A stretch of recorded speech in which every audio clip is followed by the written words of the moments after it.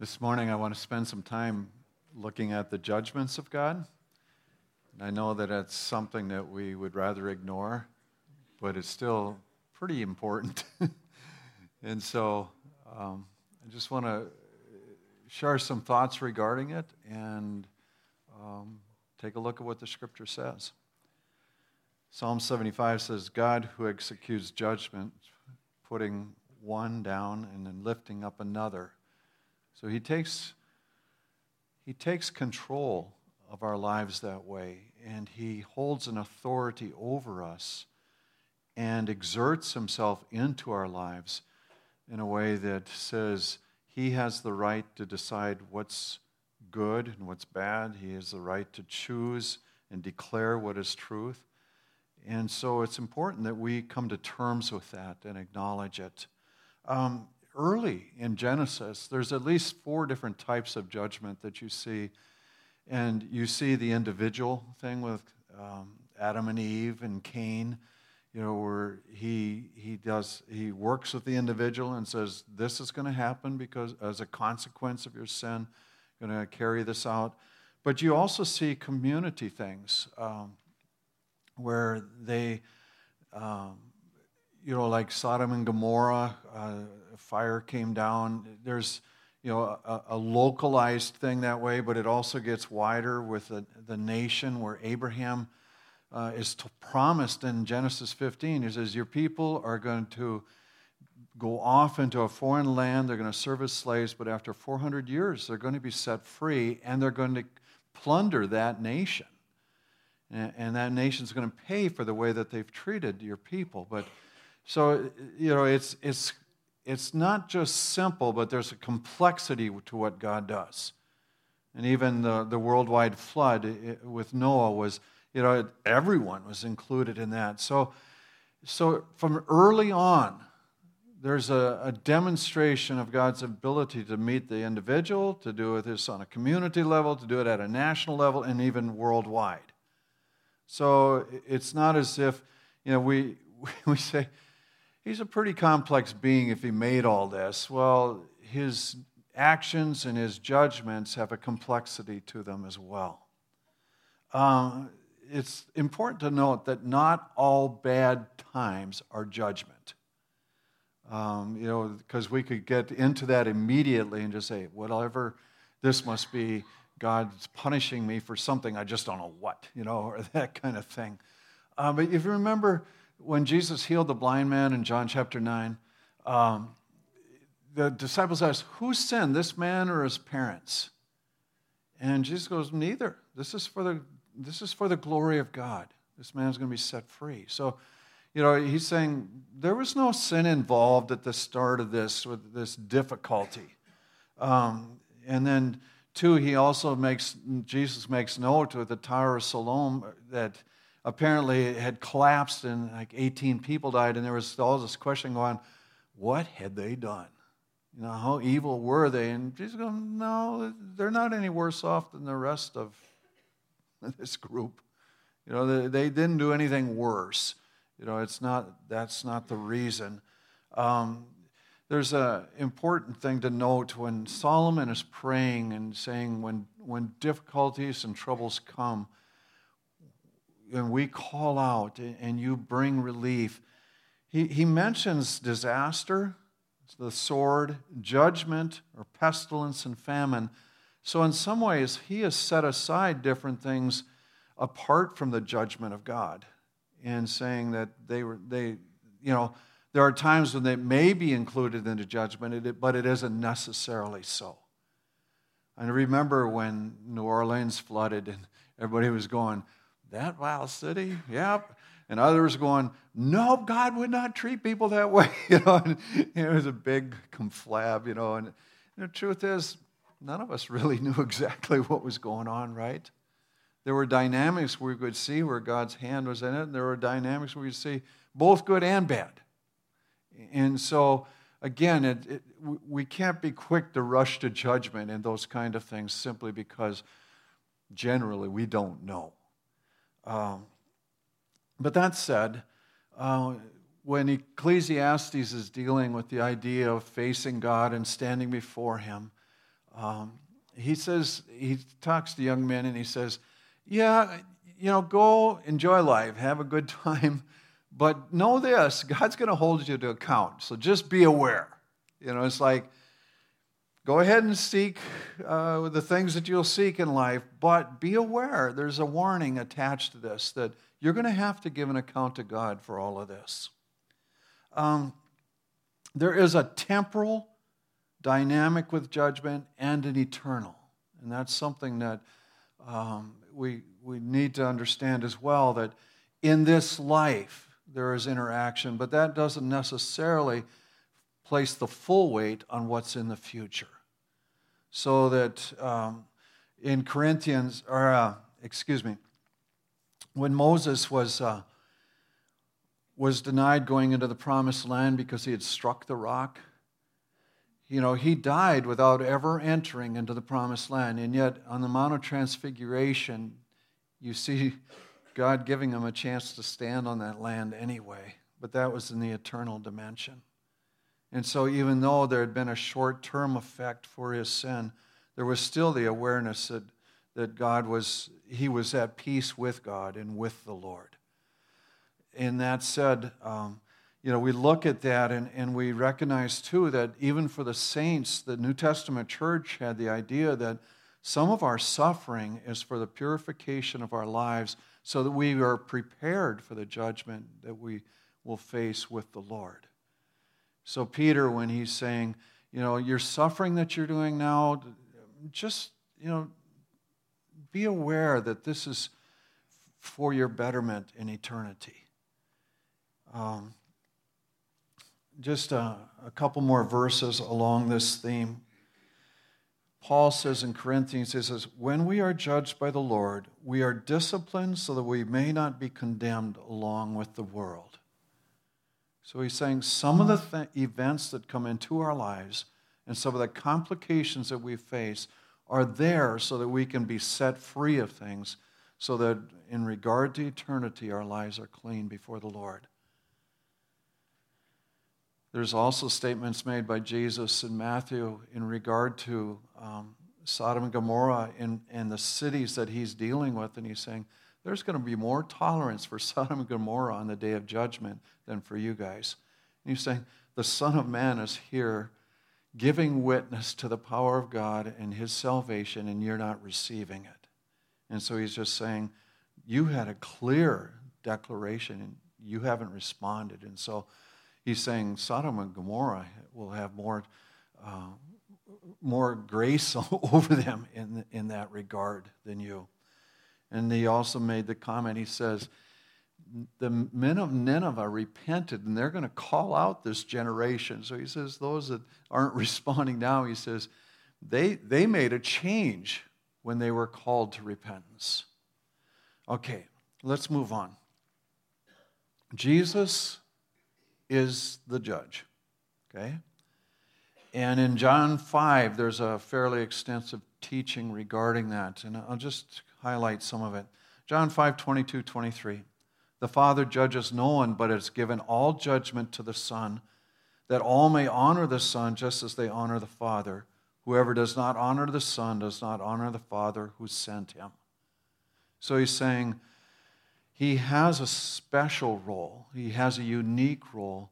But being God's Son and coming to earth and participating in death for our salvation puts him unique to any other person that's ever lived. It puts him different than any other being or wise teacher or prophet or whoever you want to exalt. The declaration is made in the Scripture that Jesus is unique from everyone. And he says, our Father God, who has placed this authority on him, says that this authority is significant enough that if we don't receive him, we don't receive the Father. Let's move on in that same passage. He says, whoever hears my word and believes him who sent me has eternal life, does not come into judgment, but has passed from death to life. So here's the essence of our salvation. He's saying we do not have to face judgment with fear because of the work of Jesus Christ in the world and our acceptance of his salvation and his dying for us. Moving on, he says, "Truly I say to you, an hour is coming and is now here when the dead will hear the voice of the Son of God and life to be had through Jesus Christ." Going on, "For as the Father has life in himself, so he has granted the Son also to have life in himself, and he has given him authority to execute judgment because he is the Son of Man." And finally, in that same passage, "Do not marvel at this, for an hour is coming when all who are in their tombs will hear his voice and come out. Those who have done good to live for the resurrection of life, and those who have done evil to the resurrection of judgment." So he's saying there is coming a day when all of us will be judged by how we've embraced the Son of Man, Jesus Christ. In John chapter 9, there's something that is very critical in regard to all of this. And Jesus says, "For judgment I've come into this world, that those who do not see may see, and those who see may become blind." He was talking to the Pharisees and saying, because you claim to see, you are not going to be innocent. You've claimed to have, your life put together, but you have yet to embrace the Son of God. And he says, that's not seeing. And so the critical issue for us is when we think about life is to say, am I really seeing? Am I listening to what God is telling me? I was thinking about that this week, and there's a tendency in each of us to excuse our own behavior, right? It's just when I get angry, I blow up. That's all I can do. Have you ever asked God to let you see what that anger is doing and how you can do different? Or are you just excusing it and saying, it's not that big a deal. It's just, I'm wired this way. That's the subtle difference as I see it. Or when we can, in regard to, say, money, we can either be tight-fisted or just spend into foolishness. And we can just say, well, that's just the way I am. It's the way God made me. Well, did he? Or have you asked him to show you how to do different? Have you asked him how to be wise with your finance? Have you asked for his wisdom as to how to spend? That's the subtle difference. Again,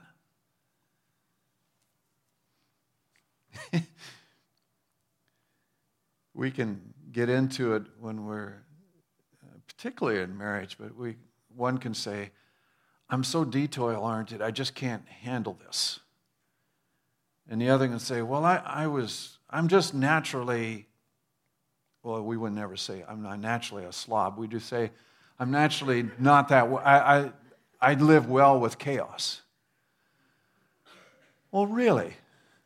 Have you asked the Lord to let you see different? Yeah, we went to meddling, didn't we? That's terrible.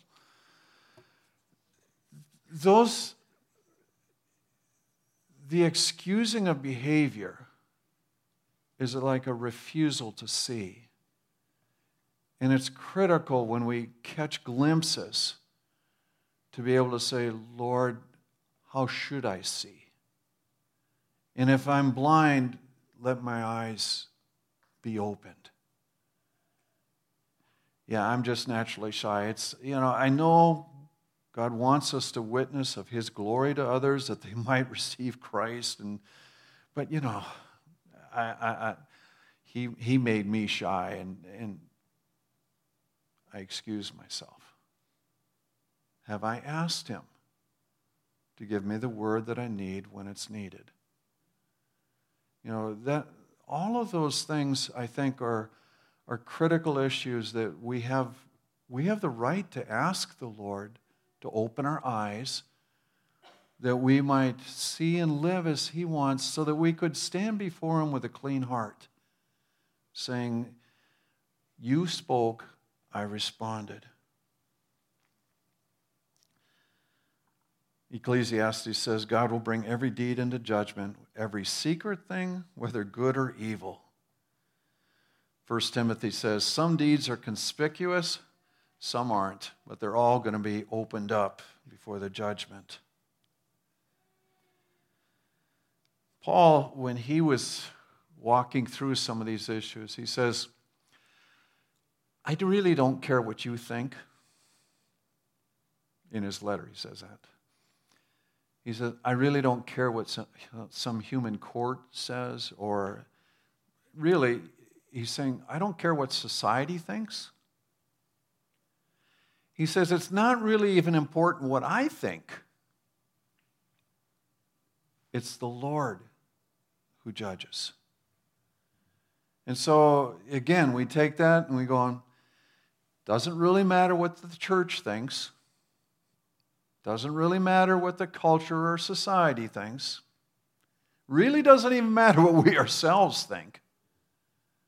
What's important is, what does God think about this issue? Thankfully, he sends the Holy Spirit to help us. It says, Jesus spoke of the Holy Spirit in John 16. He says, when he, the Spirit of truth, comes, he will convict the world concerning sin, righteousness, and judgment. He will bring truth to us. In Romans 8 it says, you, however, are not of the flesh, but of the Spirit. For in fact, the Spirit of God dwells in you. Anyone who does not have the Spirit of Christ does not belong to him. So when we come to Christ and we are given new life in him, and his Spirit comes into our lives, it gives us the understanding and wisdom how to make the choices that are pleasing unto the Lord. That's what walking by the Spirit is all about. Let's go on. So we die, and then there's a judgment according to Hebrews 9. And each of us will stand before the judgment seat of Christ, so that each one may receive what is due, what he has done in the body, whether good or evil. Matthew 25, there's two parables and a teaching regarding the end.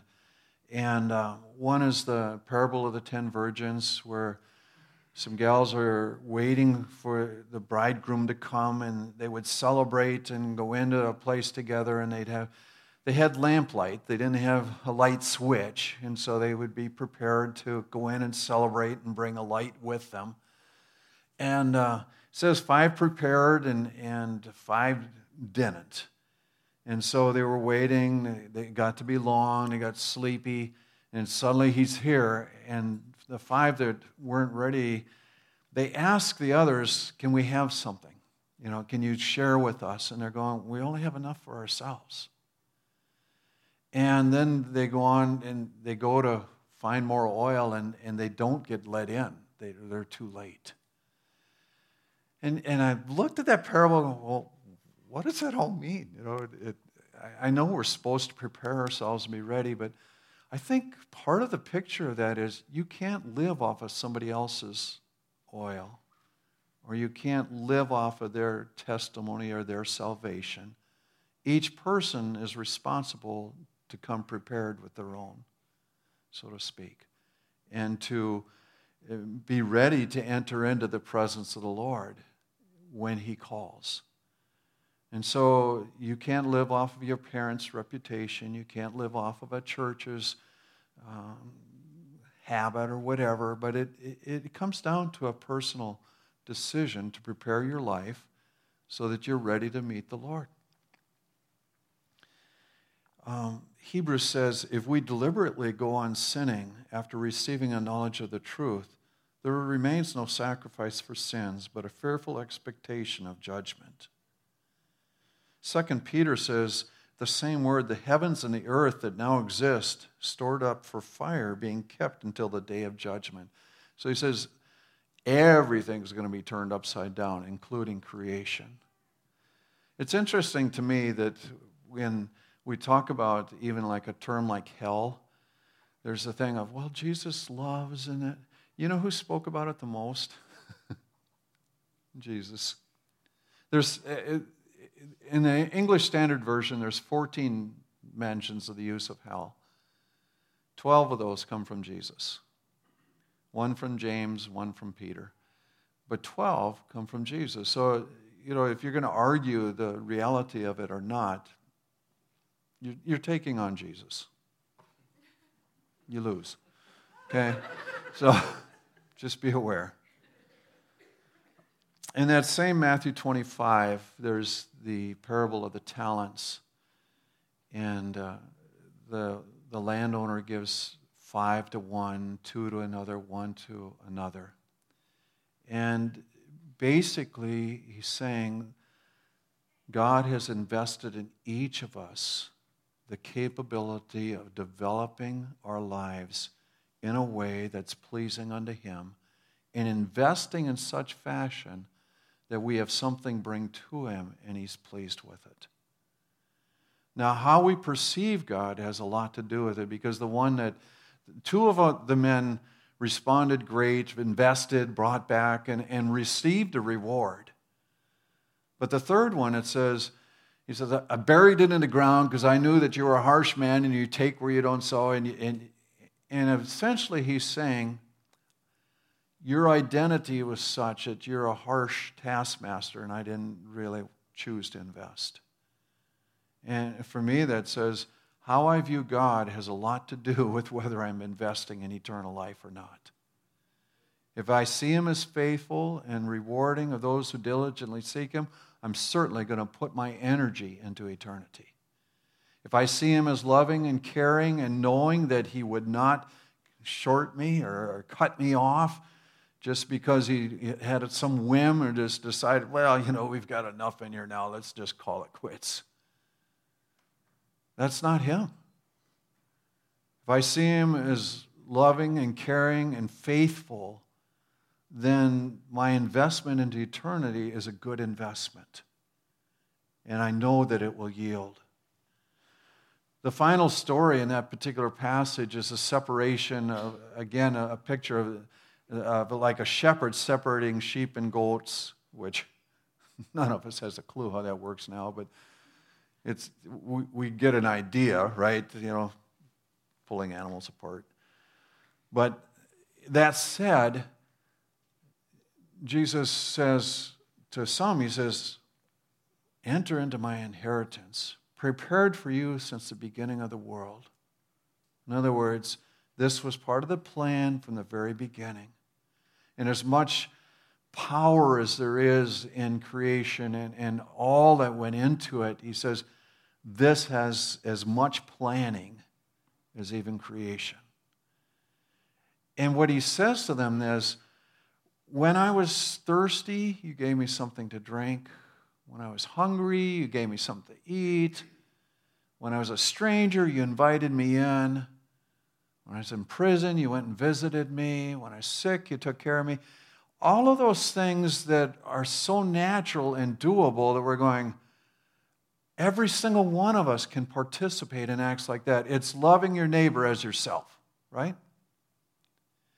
And in that, He's saying that it is not out of reach for any of us to participate in the acts that are pleasing unto the Lord. And we have the privilege of walking in that. It's all doable.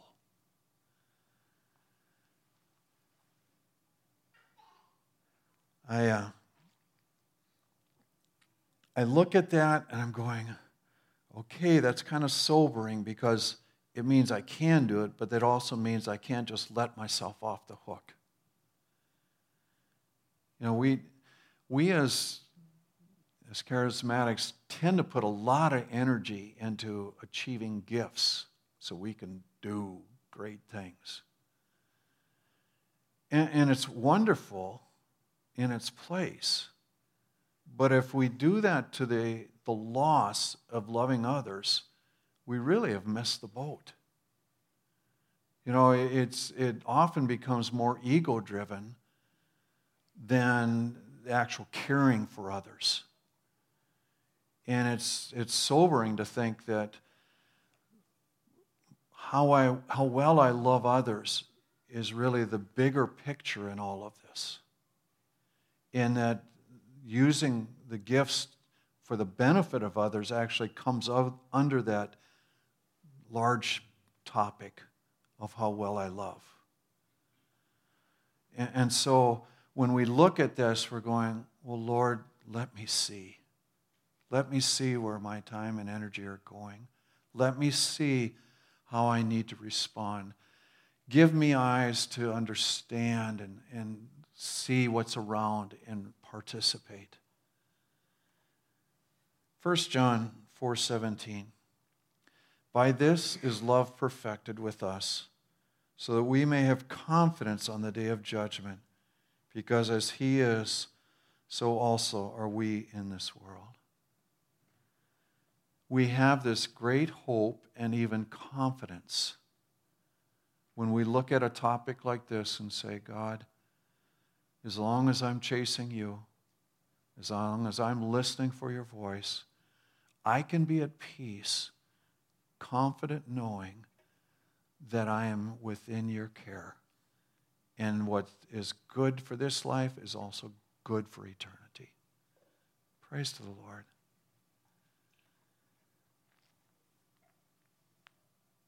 We went through a lot today. I cut it down from 7 pages to 2.5. But it's still a significant topic. My prayer is that each of you faces eternity and develops the lifestyle that will stead you well for meeting with the Lord. All of us will stand before Him. All of us on a personal level will have to give an accounting, both for the things that others see and for the things they don't see, because it will all be revealed. And in that moment, we have opportunity, if we have walked by the Spirit of God, to have a confidence that says, I was with you then, I will be with you now. Praise to the Lord. Would you stand with me?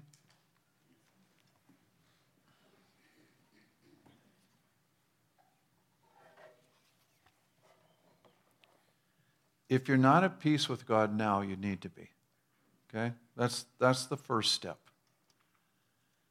And that can be easily taken care of. It isn't by working harder and doing, but it's the first step is embracing the work of the Lord Jesus Christ to forgive sin, to forgive our sin, and to set us free. And then we allow that He has sent His Holy Spirit to teach us how to live and to walk out of the filth that is a part of every one of us and into the light of what He gives. So I'll pray with you. If you need help where you're saying, I need to make peace or I need to get this settled, then I'd like to pray with you, or I'd like you to find someone that you trust and take care of that. Don't leave here without doing that. And if you're one of the saints and you're just going, I have not been very careful to ask, then you need to ask God for what's available to you in Him. And just say, help me to see what needs to be seen. Okay? Father, we thank you that you give us this truth and you have had the Scripture written for our benefit, not for our destruction.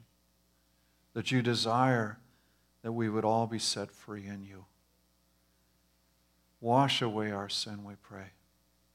Cleanse us from all guilt and evil that's a part of us. Through the blood and salvation of our Lord Jesus Christ.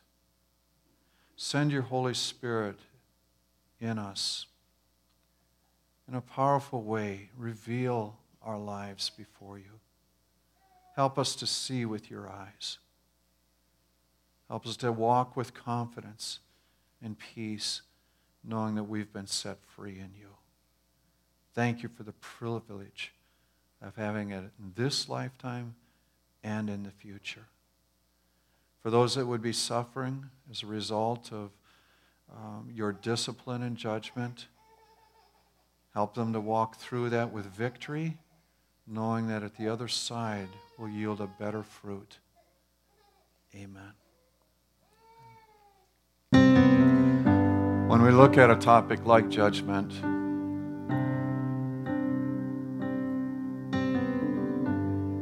there's awareness in our hearts that we want to do everything needful in this lifetime so that we can stand before God and hear, well done. But it also goes outward. There's a certain horror that encompasses that when we look at family and friends and neighbors that have yet to know Christ and recognize that they too will stand before God, and we have a responsibility to keep speaking. We don't always know what to say, but we can trust God to give us words, and we have a responsibility to vocalize it. Whether it's received or not, we do not want to stand alone. We do desperately want those around us to participate. And so we keep speaking life. And we keep declaring the goodness of God. And we keep speaking of Jesus, our Savior. And we keep praying and saying, God, open the door. God, soften the heart. God, cause a turning. Let that happen, Lord. It's essential that we embrace this truth and walk in it and keep the declaration before Him.